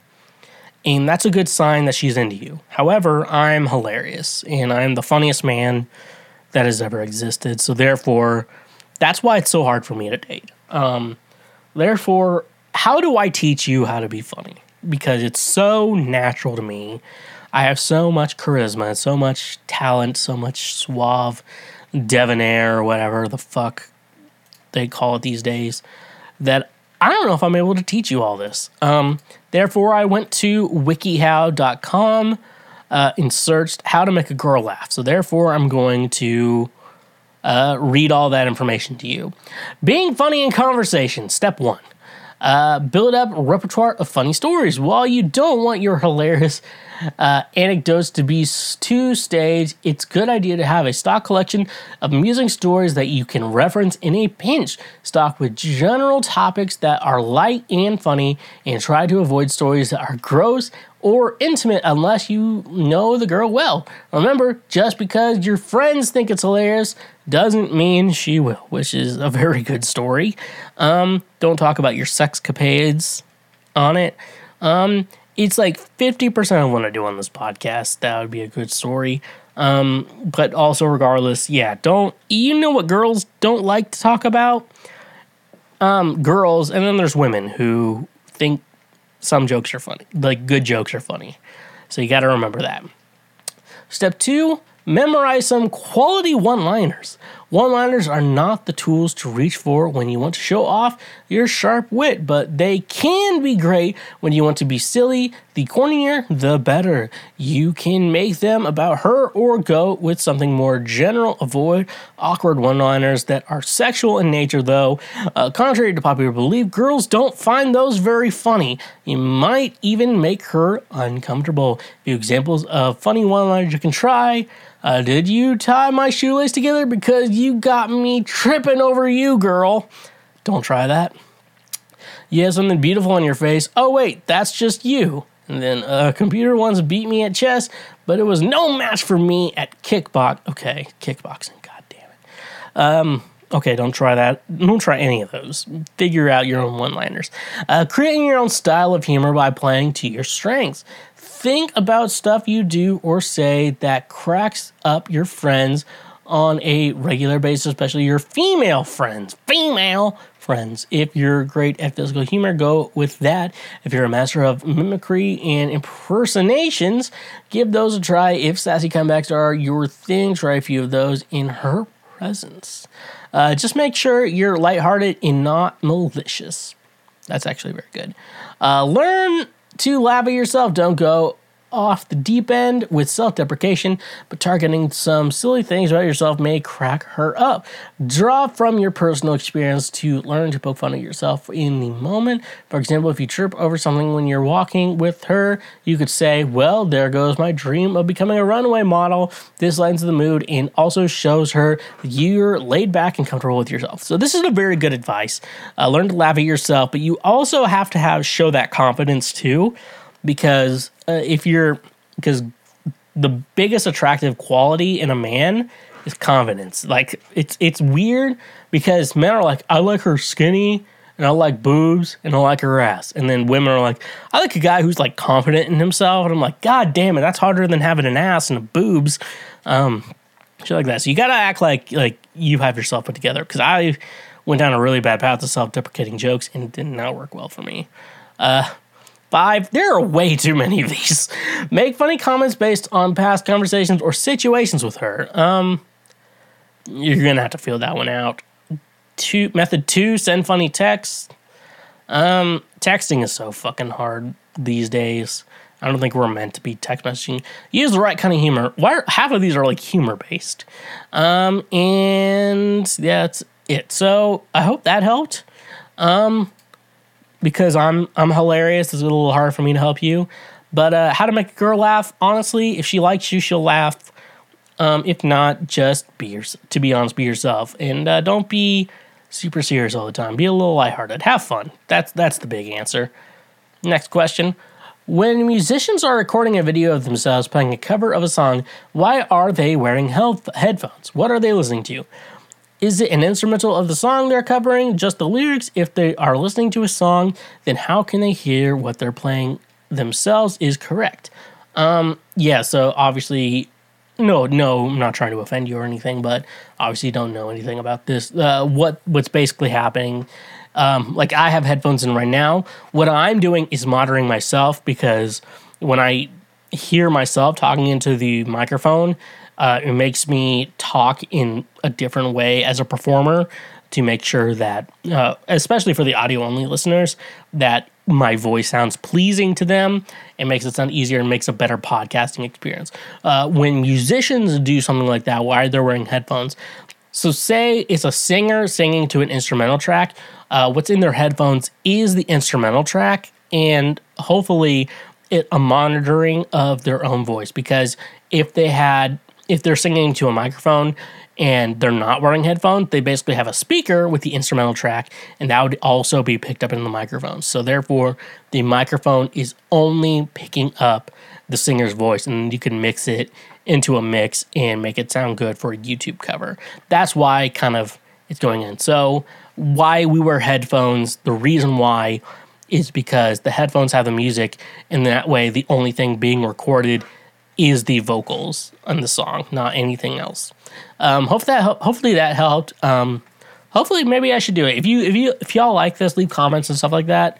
I can give you more recording tips, music tips, and stuff like that. So I know people like the Bible stuff, so I try to help out. So I'm hopefully doing more recording questions and stuff like that.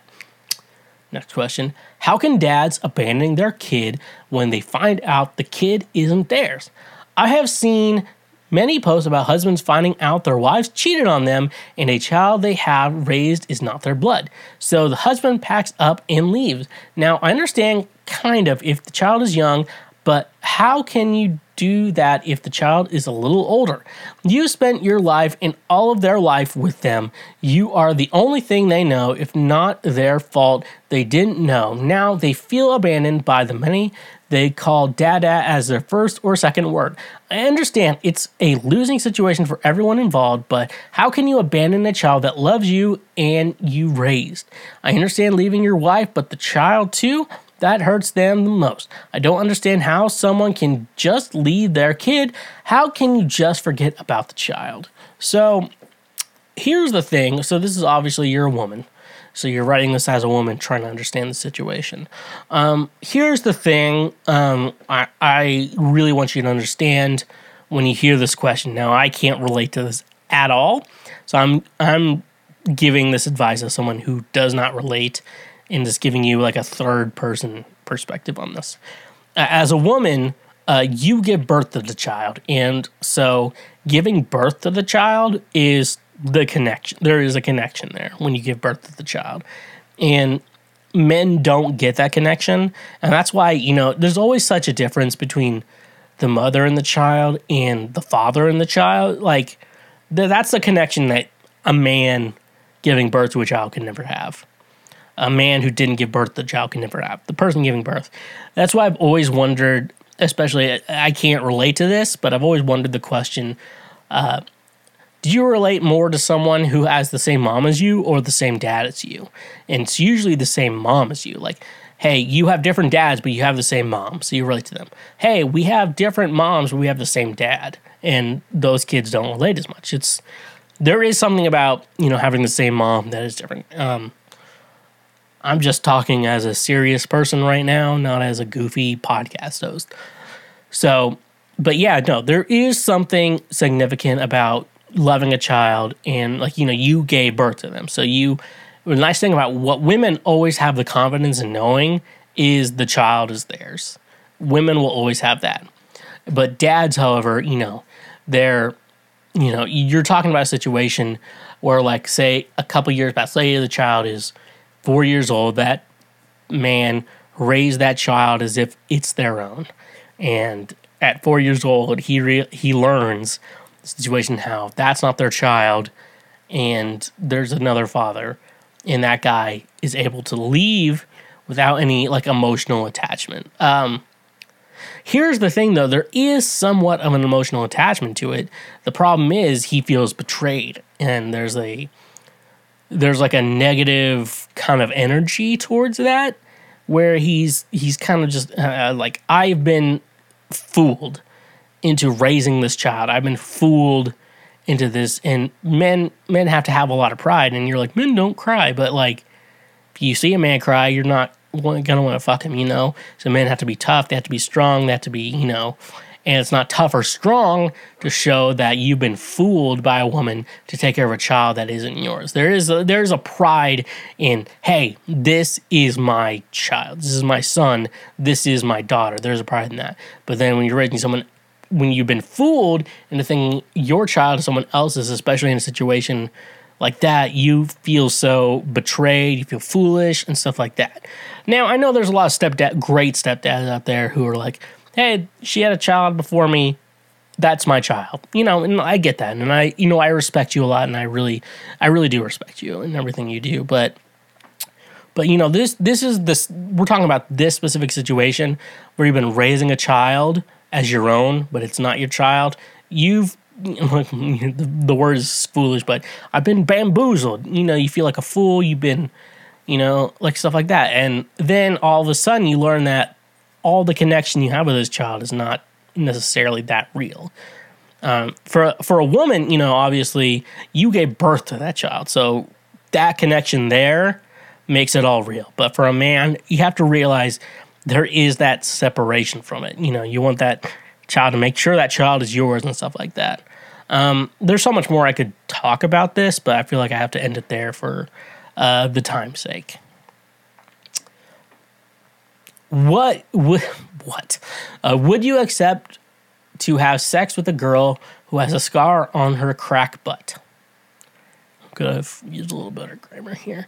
I had a surgery years ago for a pilonidal cyst, and it left a scar from the lower back till the upper part of the anus.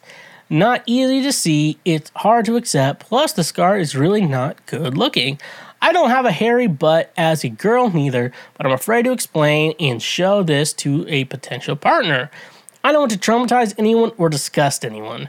I want to know if it's okay to have sex with this for a partner in a really lovely relationship. Talking about like a normal aged guy, like an older guy, like late 20s, or whatever. This should not be a problem. This guy should not be a problem. Like teenagers, maybe early 20s would have a problem with it, but it's not really a problem for someone in their early 20s. However, I do want to make a point here. Every man you'll ever be with is going to want to know what happened. And then you just say, hey, I had this cyst on my back. I had to get it removed, but the scar never really healed that well. And didn't really give me a good scar. And I'm like, okay, that's not a big deal. Because, like, when you see a scar on a chick, it's like, oh, okay. It's like, you just work around it or whatever. Stuff like that. I'm like, the scar, just think to yourself, because I've been watching, like I said, I've been watching a lot of Dr. Popper.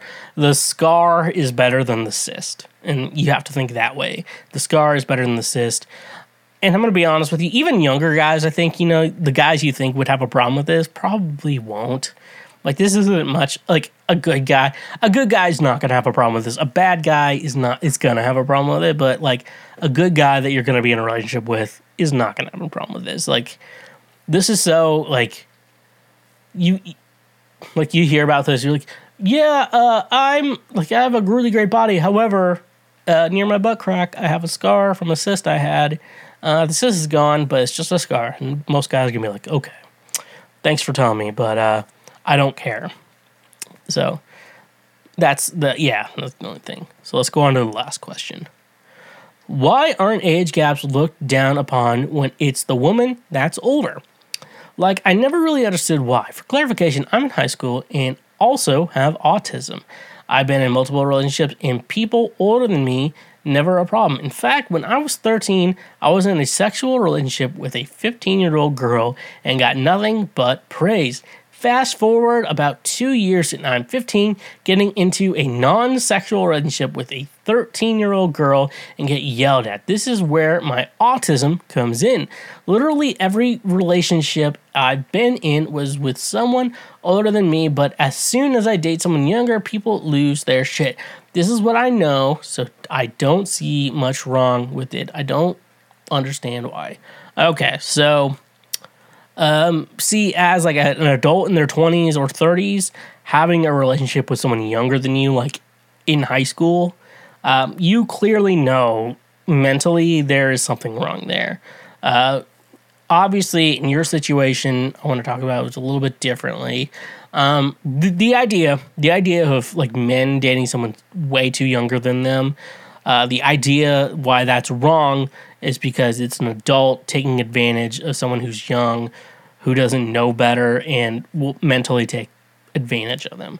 That's the real reason why an older, like someone way too old dating someone who's way too young is a problem. That's the real problem with why that, in in a nutshell why that's a problem. You're 15 dating someone that's 13.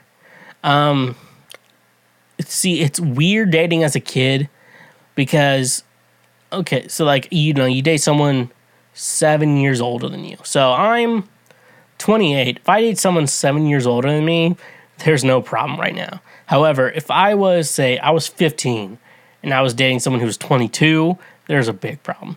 So it's, the age gaps get better when you get older, but when you're younger, it's kind of hard. I don't know who's giving you problems, but it sounds like you may be in high school and she's in middle school, so that's probably the problem. So age gaps, what I'll tell you, while you're in like school, like the school you're forced to go to, those are always going to be a problem. That's always going to be really weird and always going to be a problem.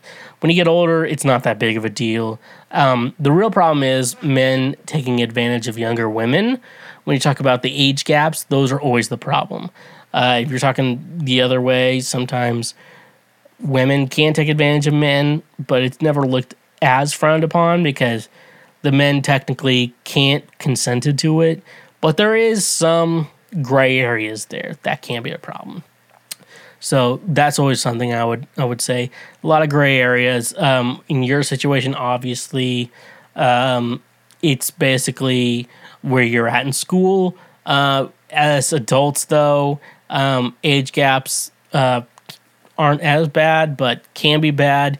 But the real problem is men taking advantage of younger women. That's really the big problem that occurs in regards to age gaps and why people do have problems with them. So that's how I want to answer those problems. And be gone. That's how I want to end this. Anyways, though, that's how we're ending today's episode of Cancel Shweezy. Men, don't take advantage of younger women. That's how we're ending it. So thank you so much for checking out this episode of Cancel Shweezy. I think this was our best episode ever, and I can't imagine that we've done any worse than this.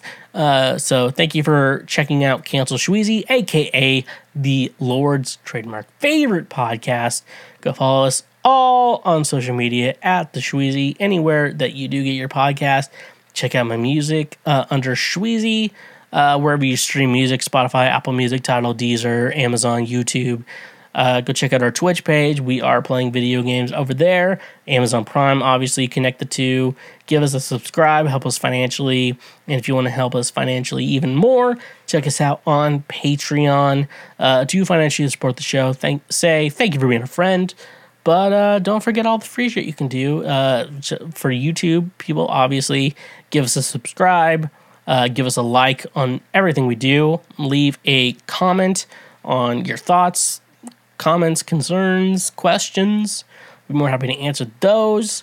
And everything you do, share our highlights with your friends, because obviously your friends need to be here with you to build my army.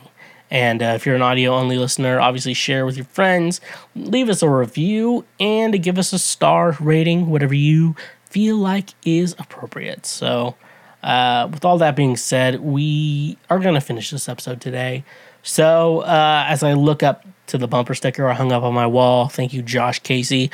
Honk if you love butt drugs, and stay awesome.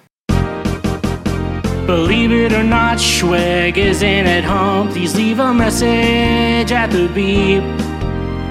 I must be out or I'd pick up the phone. Where could I be? Believe it or not, I'm not home. Hey, you just finished a full episode of Cancel Shweezy. Thank you so much. Wherever you are listening or watching this show, make sure you smash that subscribe button that we can get notified anytime we release new episodes. And like I said before, honk if you love butt drugs, and stay awesome.